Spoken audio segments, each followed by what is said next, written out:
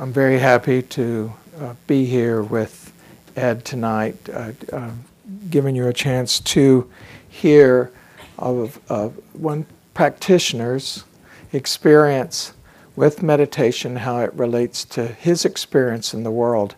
I've known Ed here at Spirit Rock for some time as he's come to various retreats, and we've worked together on retreats before, and it's always interesting to see how the mindfulness of the Dhamma shows up in daily life. Just one point about the sati, the mindfulness of the Dhamma, it is samasati, wise mindfulness. Wise mindfulness. It has an ethical component and it has an intentional component.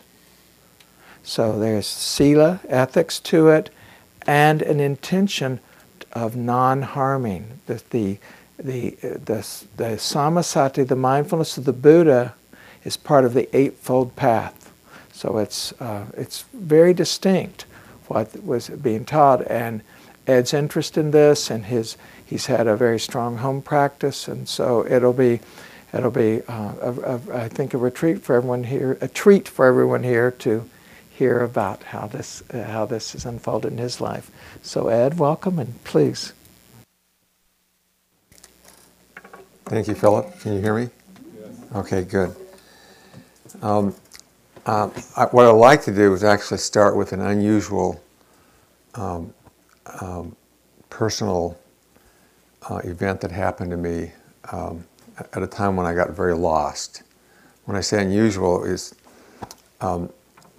I had been working for 20 years on trying to make the first computer animated movie. And in 1995, with Toy Story, it came out, and we went public. So at that point in time, while there was this exuberance which lasted for a week or two with being successful, and we went public as a company, and was working with Steve Jobs and John Lasseter. After that, I felt lost. And I recognized that the reason I felt lost was that I had just achieved this goal. And this had been the framework of my life for 20 years. And now, on having achieved the goal, I couldn't do the first film anymore. And I didn't want to repeat myself. And while there were a lot of things going on in my life, there was certainly plenty to do, and there was the excitement of building a studio, there was this feeling of discomfort. There was also another question that I had at the time. And the question that I asked of myself was, how much of this was me? Now, I knew that there were a lot of people that were involved in it, and there were the obvious people, John and Steve, but in fact there were a lot of people that were engaged. So I can fully acknowledge that they were part of what we had accomplished. But at the same time, there was that thing inside of me of how much of it's me. So during this next year, so when I'm kind of lost, although busy, I was thinking about the puzzles along the way, and there were a whole number of puzzles that I had observed, and I just didn't know the answers to them. One of them was that I could frequently see groups that would become very successful. They had creative people, they had a lot of good relations in the world. They did some fairly amazing things. They were part of building the infrastructure of Silicon Valley. And then they would do something pretty dumb. And I would say dumb, and like at the time it was dumb. And it was a puzzling thing to me because it felt like there was some kind of delusion that was going on. And there was certainly a lack of introspection. And at the time I remember thinking, if we're ever successful, and we weren't when I was thinking this, but if we were, would I also do something stupid? And would I become deluded? And I had to assume, and I did assume, that the answer was yes. that I was going to miss something. By the end of the year, I realized that, in fact, what the next framework needed to be was to think about how to make a sustainable creative culture. I also realized at the end of the year that the question about how much of it was me was an irrelevant question. And the only reason I bring it up is that I can now see, when a lot of other people are successful, that they have asked that same question. They almost never admit it, but they do ask it, and frequently come up with the wrong answer. So at this point, it was now a matter of figuring out, okay, how do we make it so that the culture is sustainable and that we adapt to change and whatever is going on? How do we learn? And how do we get our process right? How do we figure out how to do what we need to do to continue to make films that touch world culture in a positive way? So this was a sort of foundational precept was, could we have a positive effect in the world? And going through this period of time, we did learn a lot. I learned a lot. But I was still trying to figure it out, because one thing I found was that while we were trying to figure out, the notion that somehow there was a right way actually began to evaporate. That I began to think that there actually wasn't a right way. There was our continuing to pursue something, but there wasn't a correct way of making films, in spite of the fact that everybody there kept asking for it. It's like, let's just do this one right. And what we found was that we kept making mistakes, and we kept failing at various things, and it never went away. But on the other hand, because we held to this principle of what we're trying to produce is more important than how we got there, that we continued to make films that did well. And then about 8 years ago, two important things happened in my life. One of them was my wife decided that she wanted me to go on a silent retreat. Now, I had never meditated in my life. So she bought a thing for me to go up. This is to Shambhala Mountain Center in Colorado. And it said people at all levels are welcome, including people who are just beginning meditators. So we get there and there are 70 people. I'm the only person who's never meditated. And I almost flunked out. And I said so in my interview about 3 days in, but somehow just saying so actually calmed me down. And the terminology that I was hearing that comes out of the Buddhist tradition was pretty alien to me. And some of it felt odd. But by the end of the week, because I did stick it out, I thought, okay, there is definitely something here, because they're talking about the things that I've been wrestling with for many, many years. About the fact that everything changes all the time. And while I knew, and almost everybody knows everything changes all the time, very few people actually connect the dots about what it means to say that things change all the time.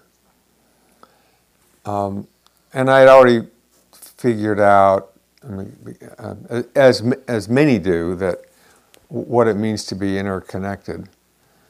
But there was something about the depth of it and the hiddenness of it, which actually began to really hit me then, and realize, oh, here's a community that has thought about this deeply for a very long time.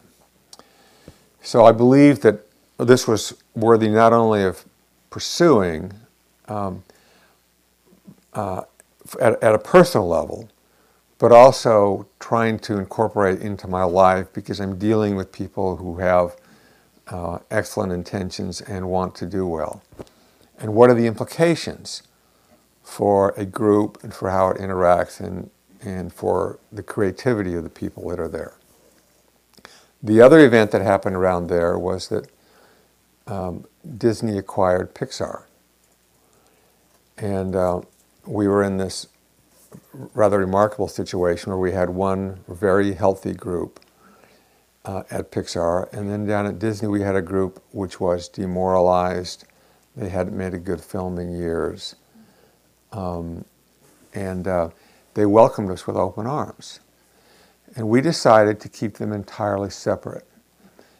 And for me, the personal challenge was, okay, how do I think about this group and their change and their creativity? And at the same time, how do I think about what happens in my life?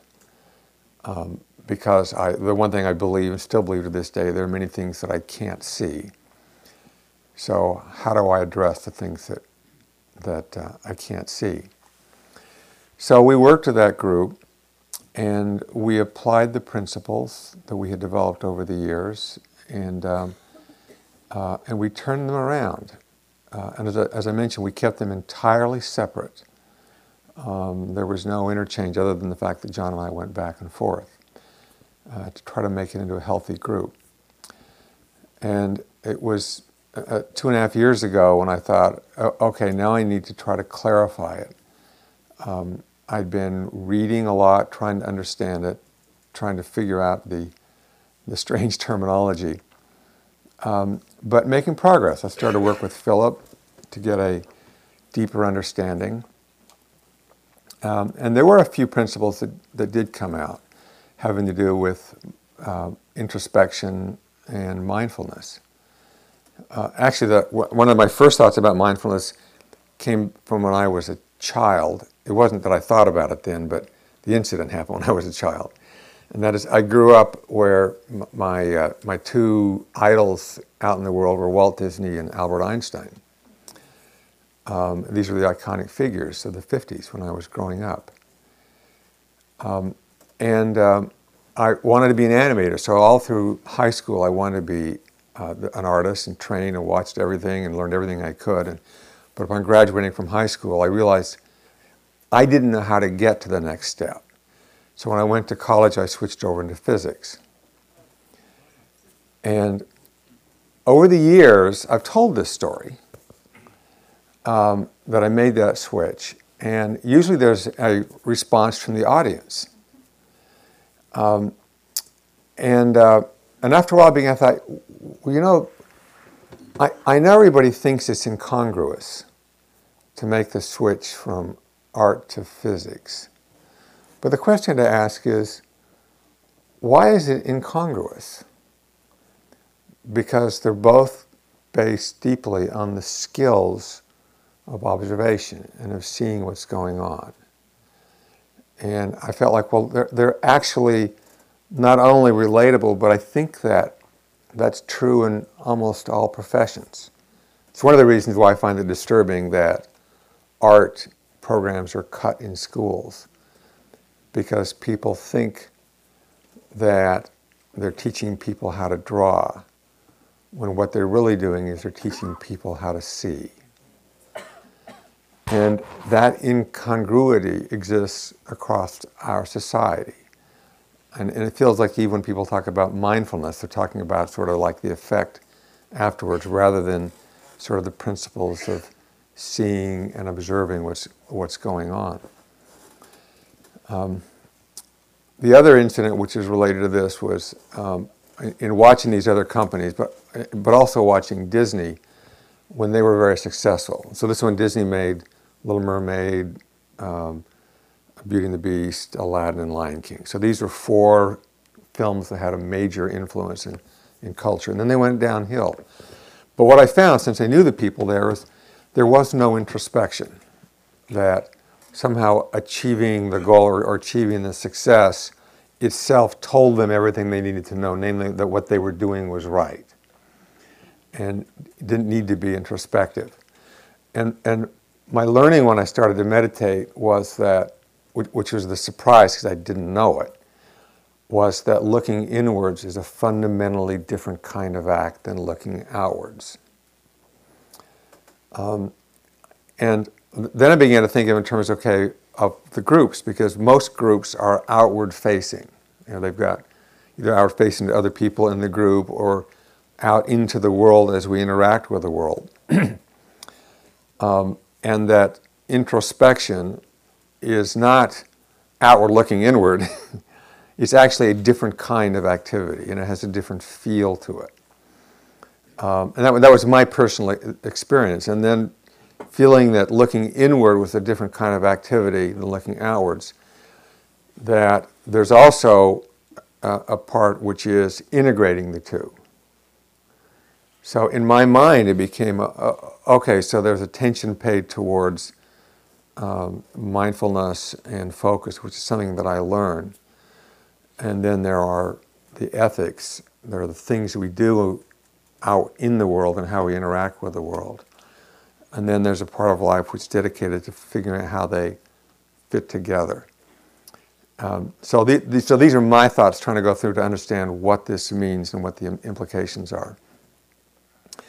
Now, the other place I should go, and I don't know how far we're into this, so, but I want to talk a little bit about a couple of the principles we learned along the way. And one of them has to do with failure and mistakes.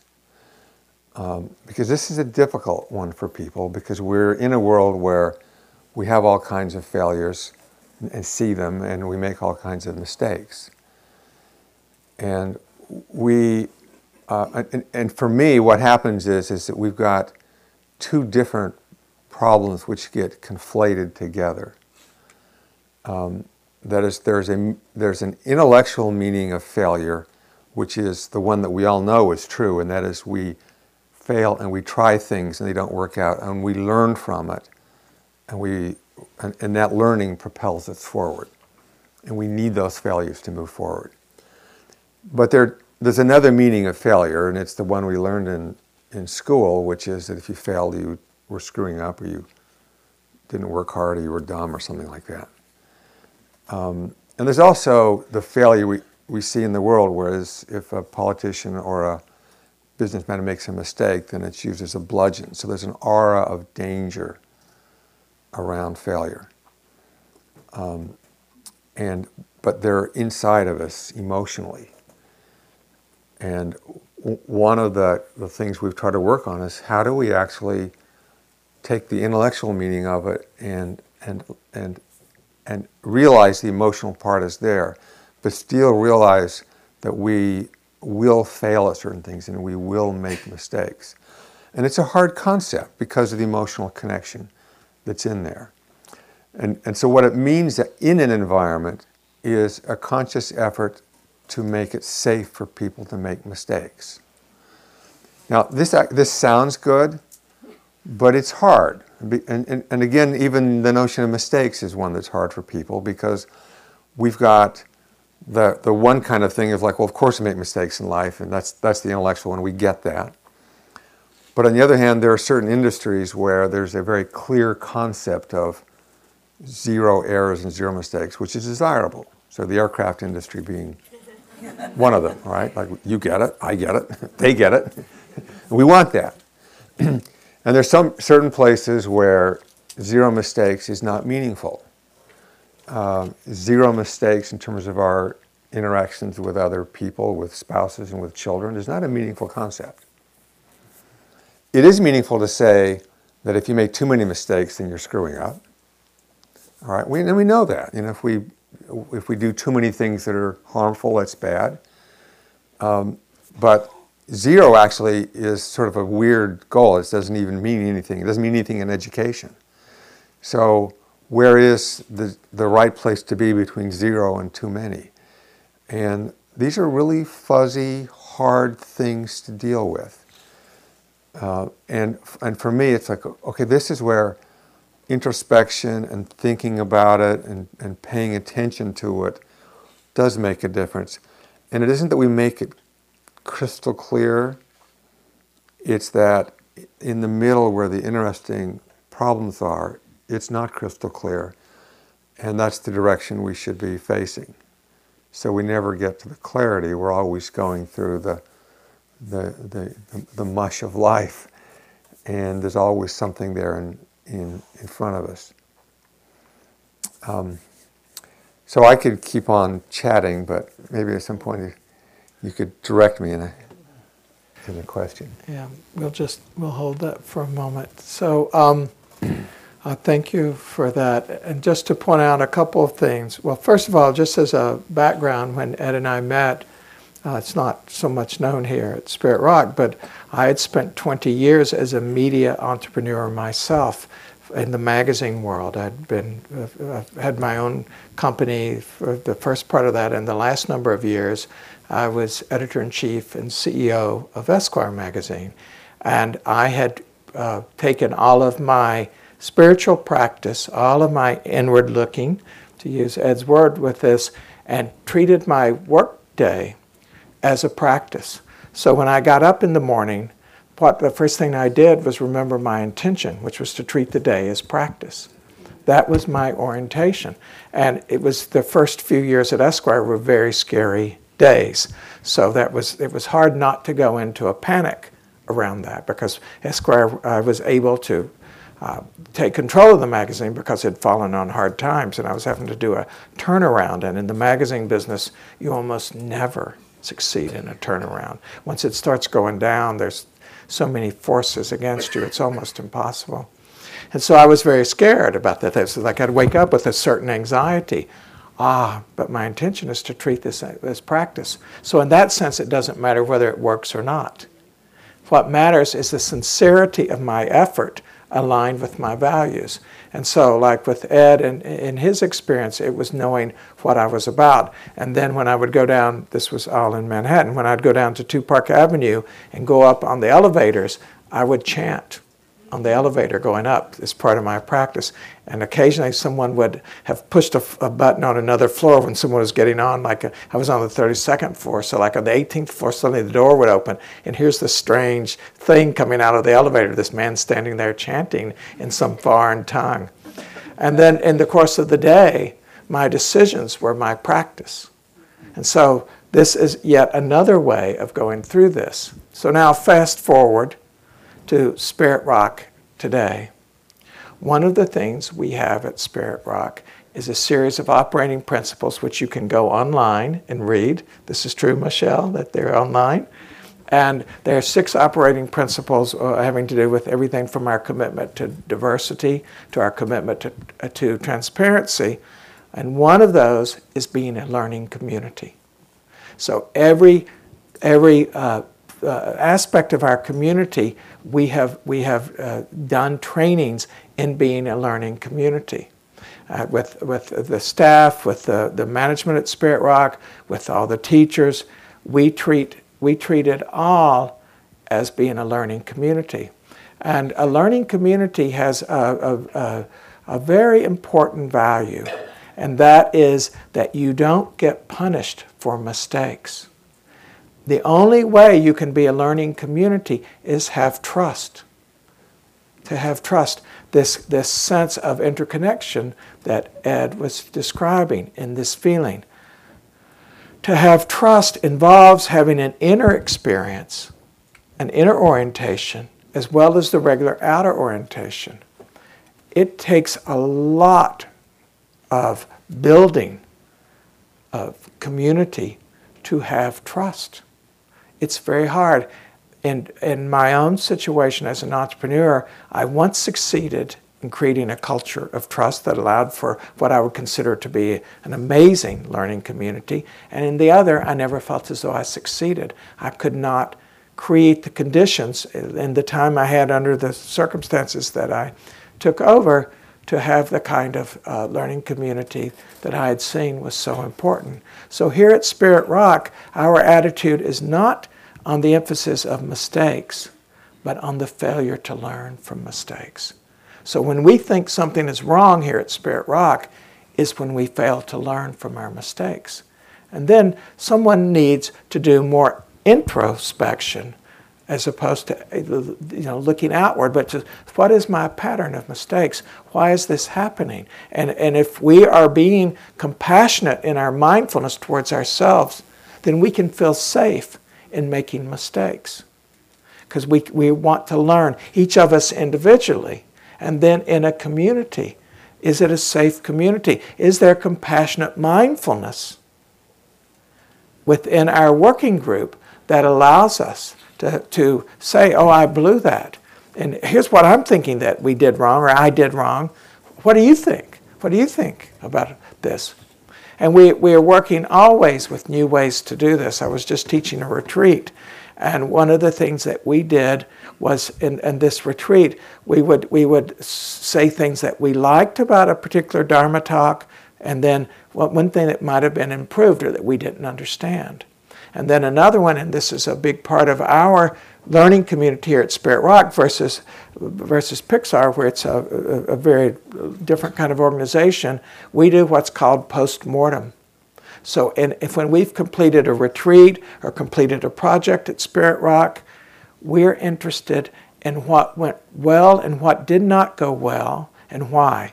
So we're as interested in looking at the things that worked and say, well, so this worked, but why did it work? And how could it have worked better? And like, who needs to know what we learned from what worked? And the same with what doesn't work.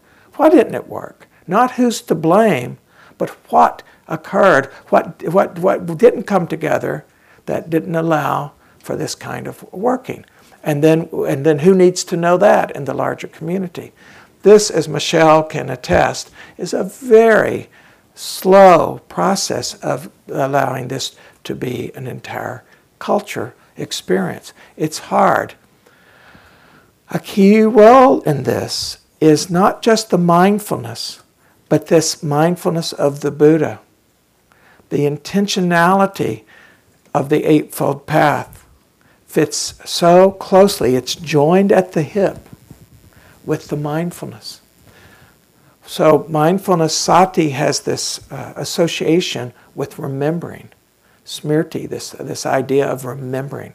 What are we remembering? We're remembering our intention. And what among things are our intention? Our intention to be mindful. Our intention to have a compassionate mindfulness. Our intention not to cause harm with our actions.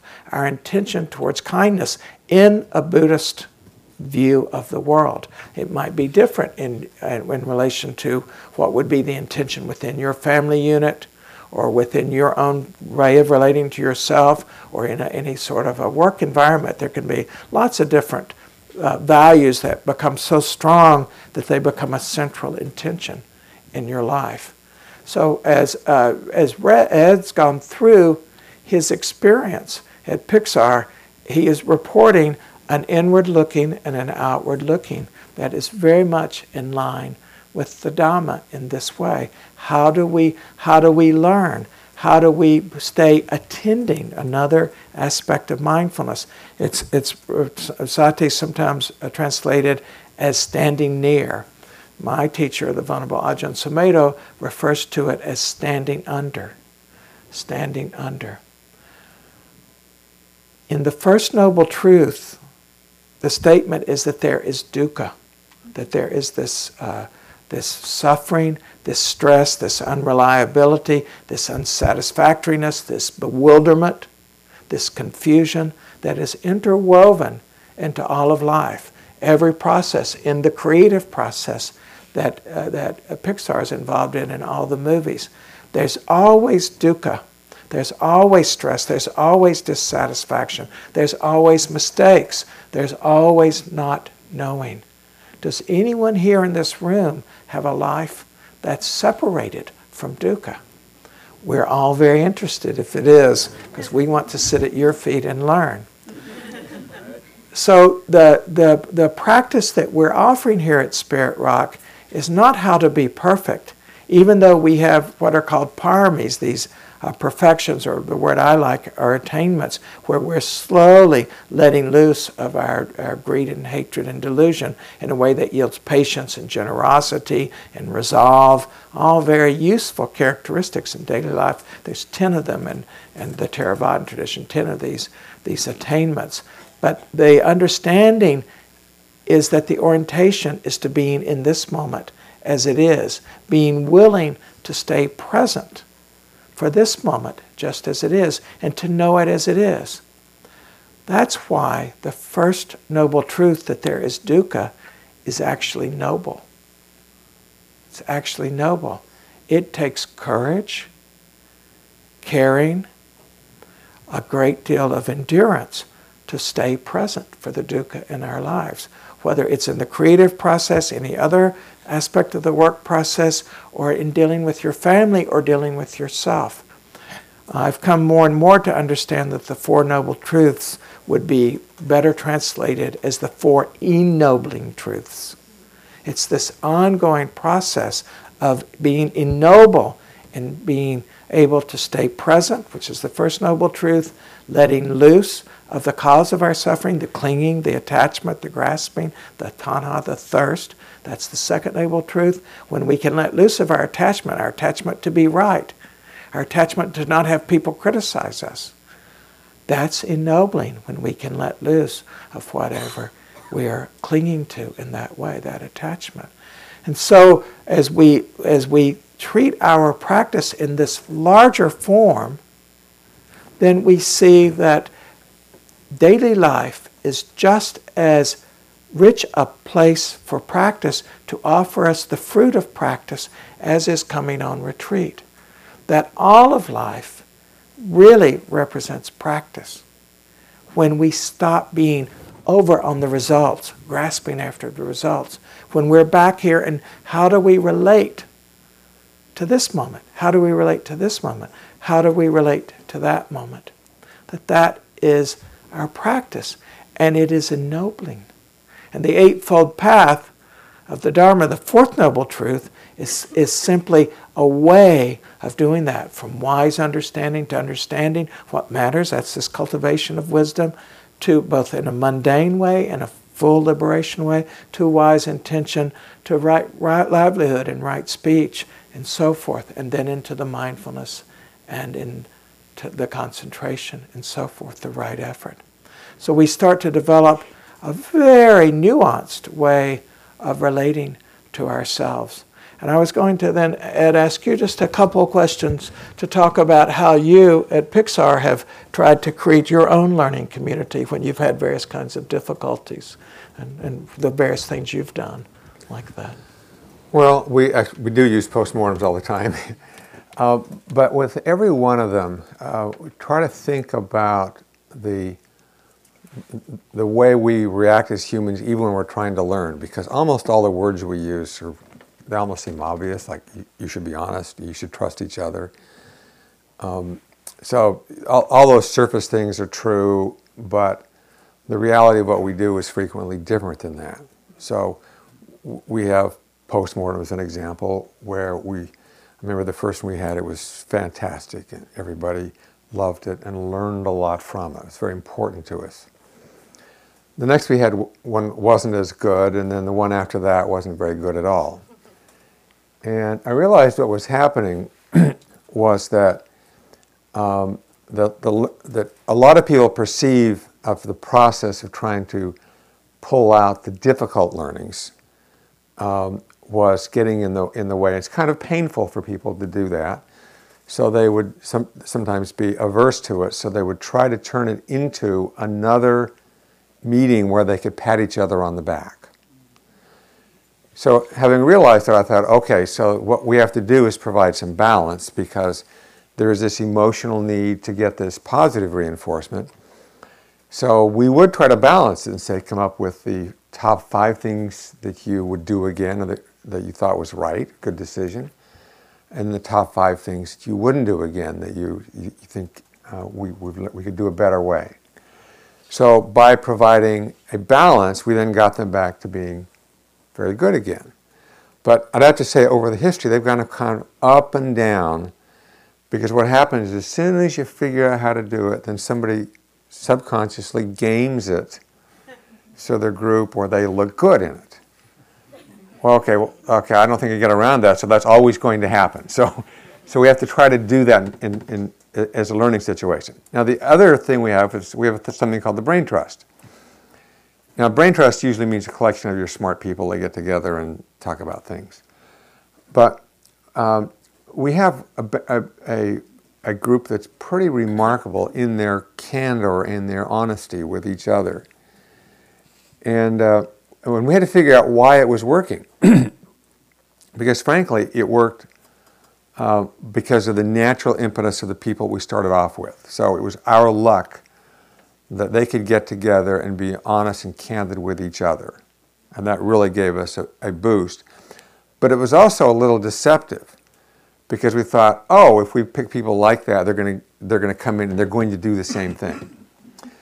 So as we tried it with a different group, it was a failure. So the question, what's the difference between the two groups? Why was one successful and one wasn't successful?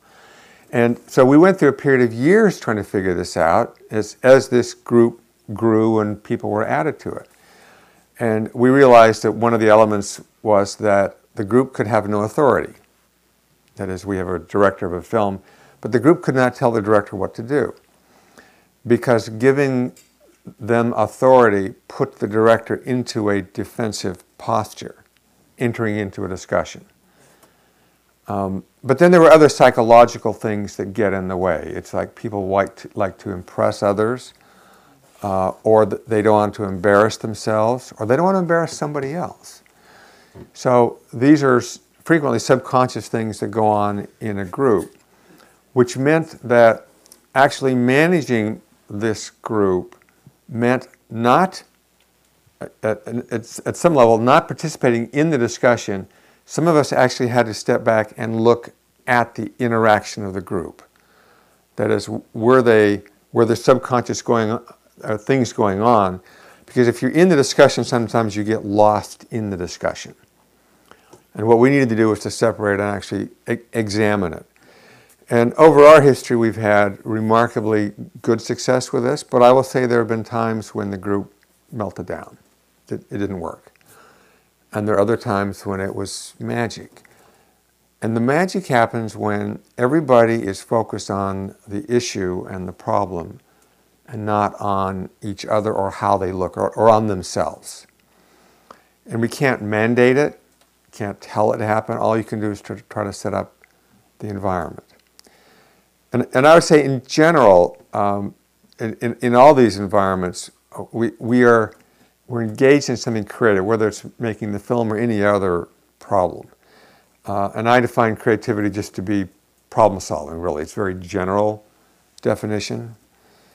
And in order to enable people, one has to pay attention to those other dynamics that are going on that get in the way. And again, it's where I come back to the introspection. Like every once in a while, the group has to change modes, talk about how they're doing, how they're interacting with each other, and then also reaffirming what the actual values are. Because it's very easy to get so caught up in the process that the process of doing the job actually replaces the original goals, and people don't know that.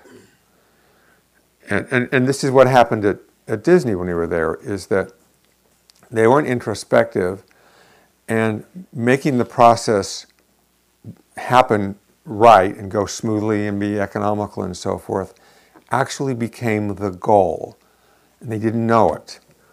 And the reason was, it's like the founders, like the original people had moved on, so they take the most organized people and they put them in charge, and they bring their values and they apply it to everything, and they lose their balance as an organization. It became about the process, like getting it right. So when we arrived, everything was about getting the process of making the film right. And so we had to go through this step and say, no, actually, your purpose is to communicate emotions to people in the world. We are storytellers, all of us. It's a way that we learn with each other. And if that becomes the thing that we do, then the process is less important. We can't let the goal somehow get flipped. So we try to teach them this, and then of course we talked about the trust. And trust is one of those things which is easy to talk about because they all nod their heads that yes, we should trust each other. The truth is, it took us 2 years. Because while they all agreed in principle, they had to go through problems and failures together and stay together to realize that they did trust each other. And it didn't happen overnight. But by going through that process, by the 2 years, they did trust each other. And it wasn't just time, it had to be the mistakes along the way. This was the learning experience. They did some things which were pretty screwy, and some things that were embarrassing, like they were crises. But by going through the crises, in fact, they're the kinds of crises you can't manufacture. It's just like when they happen, then you leap and say, okay, this is now our learning experience. And by learning from this, they became a better group. And then and because there are only 2 of us to begin with, and there are a bunch of them, we could just get a small group to begin with to understand the principles. And once they understood the principles, then the people around who were sitting there wondering what's going on, they would learn from that, and then they began to trust each other. So that period took 4 years. So it's 4 years before it spread out amongst the 800 people where they all felt like they had each other's backs, even though they would all say they should trust each other on the very first day. That's how long it took to learn. Either that or I'm a slow teacher. So here at Spirit Rock, to follow that along, we have, as again, one of our central operating principles is that all governance is Dharma practice. So when we come together for any kind of governance, we are to treat it first as practice rather than as outcome. Do you see the difference? So yes, we've got to decide about who gets such and such job, or what are we doing with a certain building, or whatever it may be. But the first point is that we remember we're doing Dharma practice. We're living our values here and now. The Dharma is immediate. It's the invitation is here and now, like in the guided meditation. I was saying here. It's immediate. The Dharma is immediate. The knowing is now. The choice through mindfulness. If there's no mindfulness, you don't have any choice. But the choice is here and now. Mindful in this moment, having intention that's not based on circumstances. Circumstances affect your goal, but not your intention. The intention, the Sammasankappa of the Buddha, is right here and now. Regardless of conditions, I intend to be kind. So you may be doing something with your family, you may be doing something at work. The intention to be kind would not vary on those circumstances. You might be trying to accomplish a certain amount of work in your job, and at home you're trying to get your teenager to, do homework or whatever it may be. But the intention would not vary. Your intentions or your core values come to the level of an intention. So what we do, we treat governance as practice. That's a radical change. How well are we doing with this? It varies. It varies. We're learning. It's very difficult to have a flowing community that's much more fluid in some ways than a regular corporate environment, and certainly much more fluid than a family. How do we learn to treat governance as practice first and as outcome as second? What I thought would be valuable about you hearing these two worlds, the world of Spirit Rock, which is in some way created in a different way than the world of Pixar, which has all the deadlines and all this. But let me tell you, Spirit Rock has lots of deadlines, lots of budget worries. We've got a lot of budget worries right now in relation to the construction thing. But to see how two different organizations are applying mindfulness and this orientation of learning with the mindfulness that's allowed each organization to grow and prosper. And certainly in terms here at Spirit Rock, I can say to be a very healthy organization. It's a very healthy place. And we've had our mistakes, and we've had times when we weren't so healthy, where we somehow lost our way, and we had to look at ourselves very hard and start over. Sally Armstrong is here with me, my co-guiding teacher tonight, And Sally and I led a revisioning committee and a review committee before that when we'd sort of lost our way a bit and we had to come back. In the meditation, when you're invited to start over, we've invited you to be with the breath and say, okay, if you wander off the breath, just start over. That seems so simple. Seems like just a little thing, not easy to do. But every time you let loose of your comments, you're judging and you're comparing, and you just start over by returning to the breath, you're reconditioning, you're rewiring your nervous system to have the choice, big word for me these days, choice, to not be caught when you've been caught. You just start over. Oh, I'm not doing my values. Oh, I'm such a terrible person. Oh, this, how do, all this spinning out. No, I'm not being skillful. But I know what skillful is, and my intention is to be skillful. You just start over being skillful. This will work much better in your personal relations rather than trying to defend yourself, right, or alibi or beg forgiveness. Take responsibility and just start over. It is the starting over that will allow us to say, I'm wrong. Will you forgive me? I apologize for this. Mindfulness with intention becomes such an empowering pair. It does bring choice. It does allow us to have a kind of freedom that's here and now. And that freedom that's here and now is the same freedom that will ultimately bring these deeper and deeper levels of liberation. So this 360 in our lives of mindfulness, it's the immanence, the wisdom that comes from immanence, what's emanating from our life, as opposed to just thinking of the transcendence. Oh, I want to be completely free, like in the Third Noble Truth. How do you get there? Is the simpleness of, is this moment, am I causing suffering or not? In just this moment, am I causing suffering or not? That's a choice right there. In this moment, am I causing suffering or not?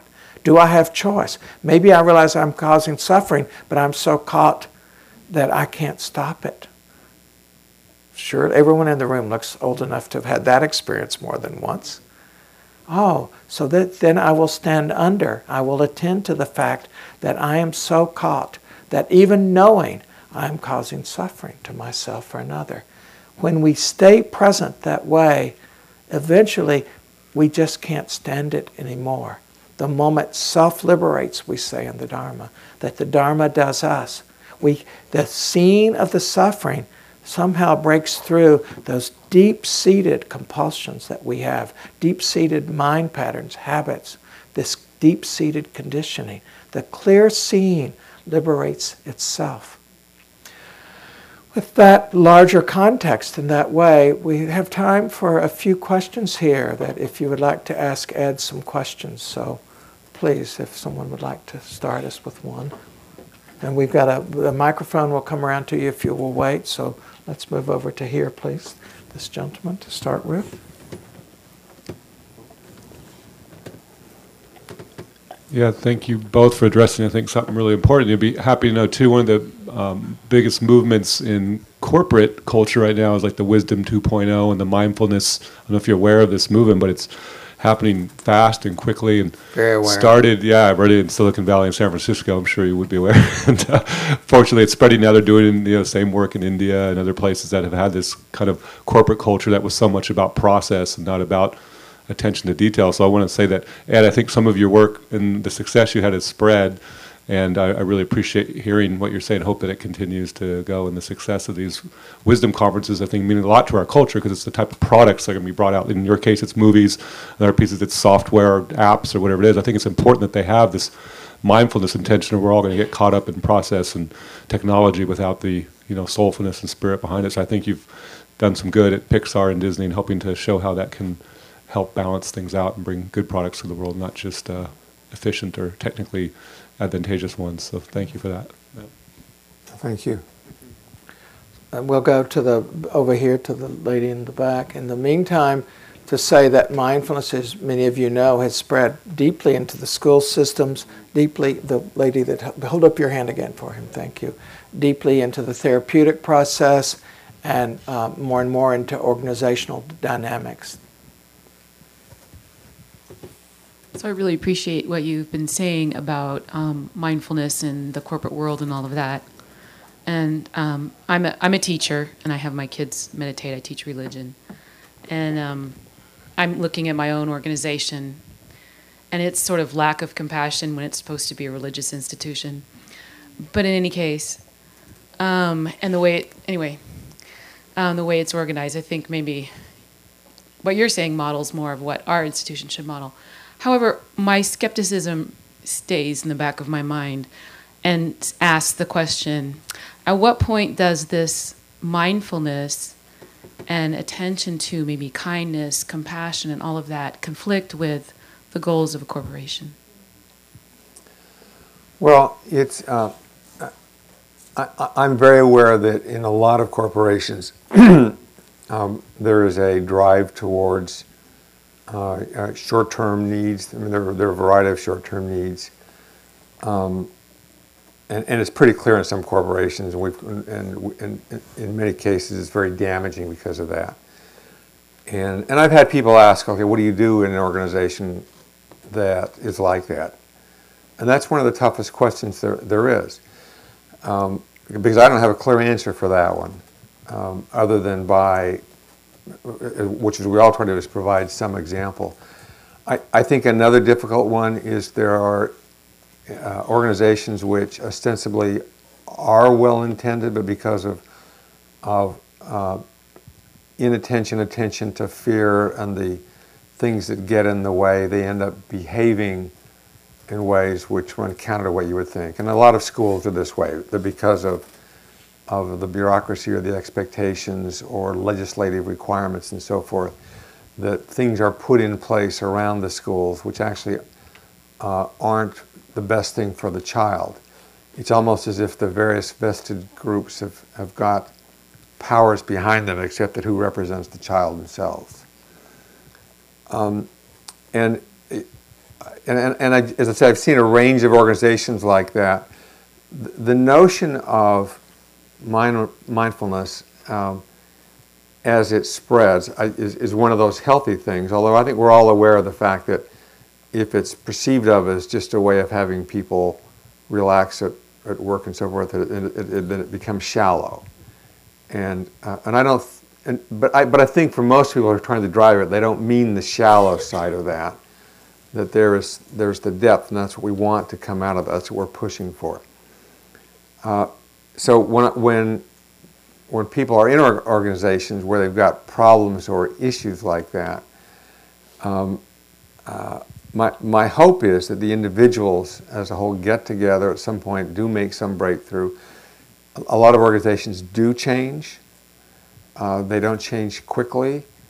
It is easier to put in place obstacles than to put in place things that help. I mean, as an example, if you were to ask an audience in general, what can they do to make people more creative, then only a handful of people would raise their hands with suggestions. But if you were to ask, what are the things you can do to put in place barriers or how to make people feel bad or in their place or insecure, then like everybody will raise their hands because they see it all the time. And that's really what we're trying to address. But I also think it's where, in some respects, the easy pickings are, is that people are focused.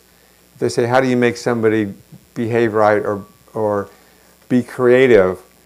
Then it's kind of an easy thing to state. But our problem isn't how do we get to do that. Our problem is what are the things that are getting in our way? What are the emotional or the behaviors or the fears that are getting in the way? And if we can bring ourselves to focus on those, then we're more likely to affect the organization because those are the real things that are there. Otherwise, if we just talk about the positive side, then what happens is people will repeat the positive words and not change their behavior. And what we want is a change of behavior and removal of fear and an increase of trust. Easy to say, but hard to do. Thank you for that. Someone here have their hand up? Yes, the gentleman all the way back over there. Just hold up your hand again, if you will, please. Thank you. So just remind you again, what I said earlier, is that samasati, right or wise mindfulness, always has this ethical component and has this intentionality in all the parts of the Eightfold Path. So a lot of mindfulness that gets bandied around in the world, this superficial kind of mindfulness, would not be what we mean by mindfulness. That would not be what the Buddha was teaching. Mindfulness, just being aware of what's happening, is an amoral kind of skill. But the mindfulness of the Buddha is heavily morality-based and with a lot of generosity. So this is important. And this the other little thing before you speak. If in your situation, start with a few people. Start with a few people that are like-minded people, and hold your value, and just see, with holding your value in this mindful way, just see how the repercussions around you. Sometimes that alone is enough to bump a change in the culture. It can be very modest at the beginning. So please, your question. Yeah, thank you, Edward. If I'm not mistaken, when we say meditation here at Spirit Rock, we usually put the word insight in front of it. And I wonder, when you first began, it was really lovely. You talked about being lost. And because you're obviously a very successful man, we all know about Pixar, there was something very poignant about that. But from there, you went on to talk about organizational problems and tactics and strategies to make life better and more artful, I suppose, and so on and so forth. What I wanted to ask you is this. Along the way, Edward, can you share with us an insight? And I don't mean something light, a genuine insight, the kind that Govinda has when he looks in the face of Siddhartha at the very end of that book. Something, why not, deep and personal. Those are the things that I think jumpstart revelation. And revelation is necessary, it seems to me, in this. Otherwise, we're doing a lot of applying. We're sitting, we're meditating, we're doing classes, we're repeating, and all to the good. But I should think a single insight would be very valuable for anyone on this path.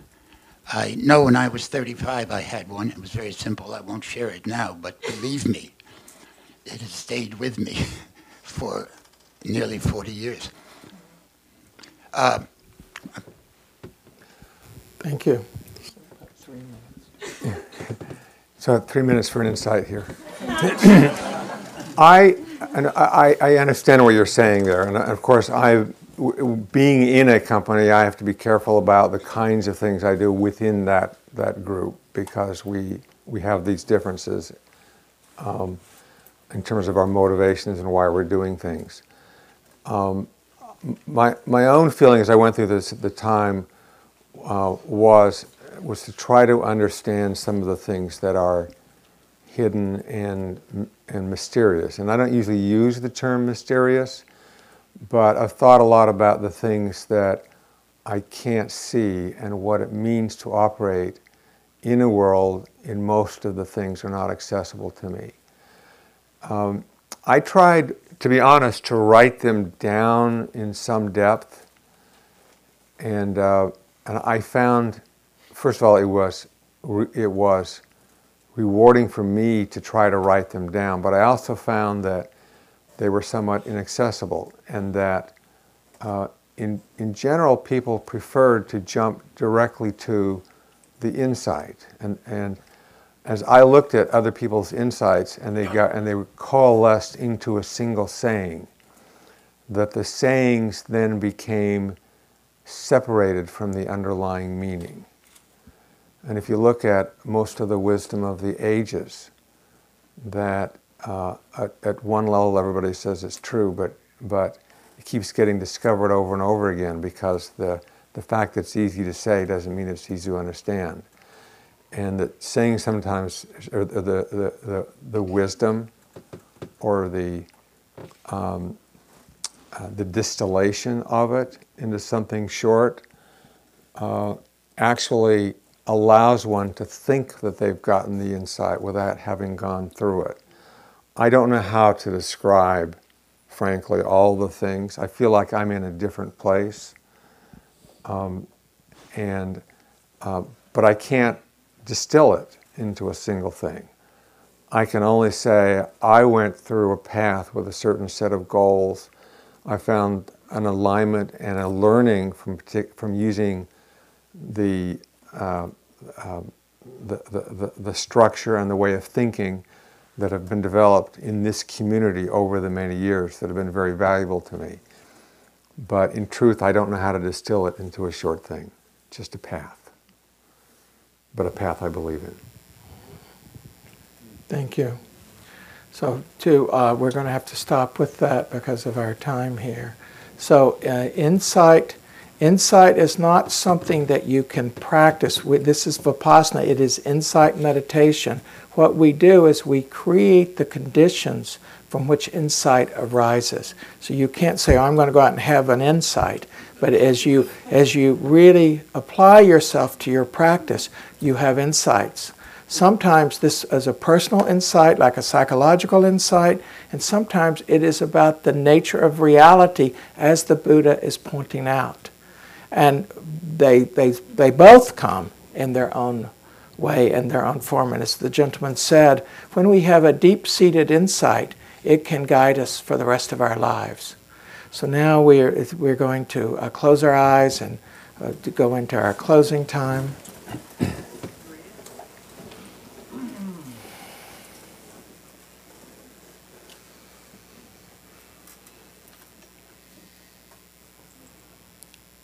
Coming back into the body.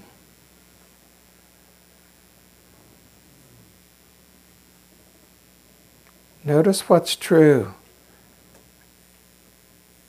in the belly. If the intuitive body, your intuition, was there in the belly area, what would your intuition have you reflect on from this evening?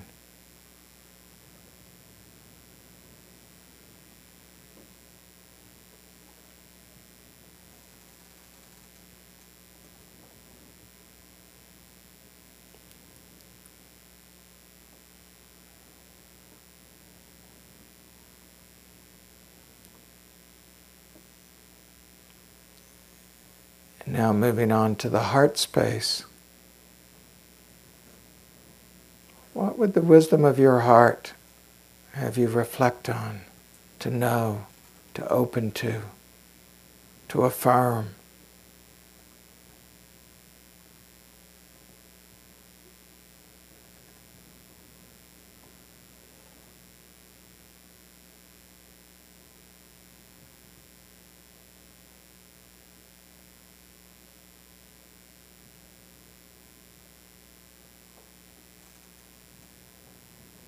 And now going on to the head center, where we have all of our views and opinions, for that chattering voice is always wanting to offer its 2 cents worth. Very useful, this head center. What would it have you know, reflect on, remember, inquire?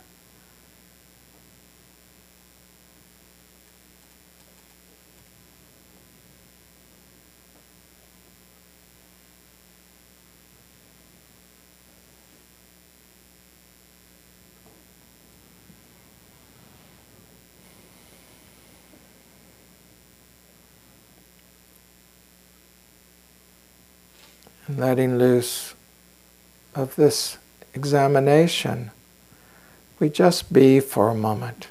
Just be here. Not even exactly meditating. Just be.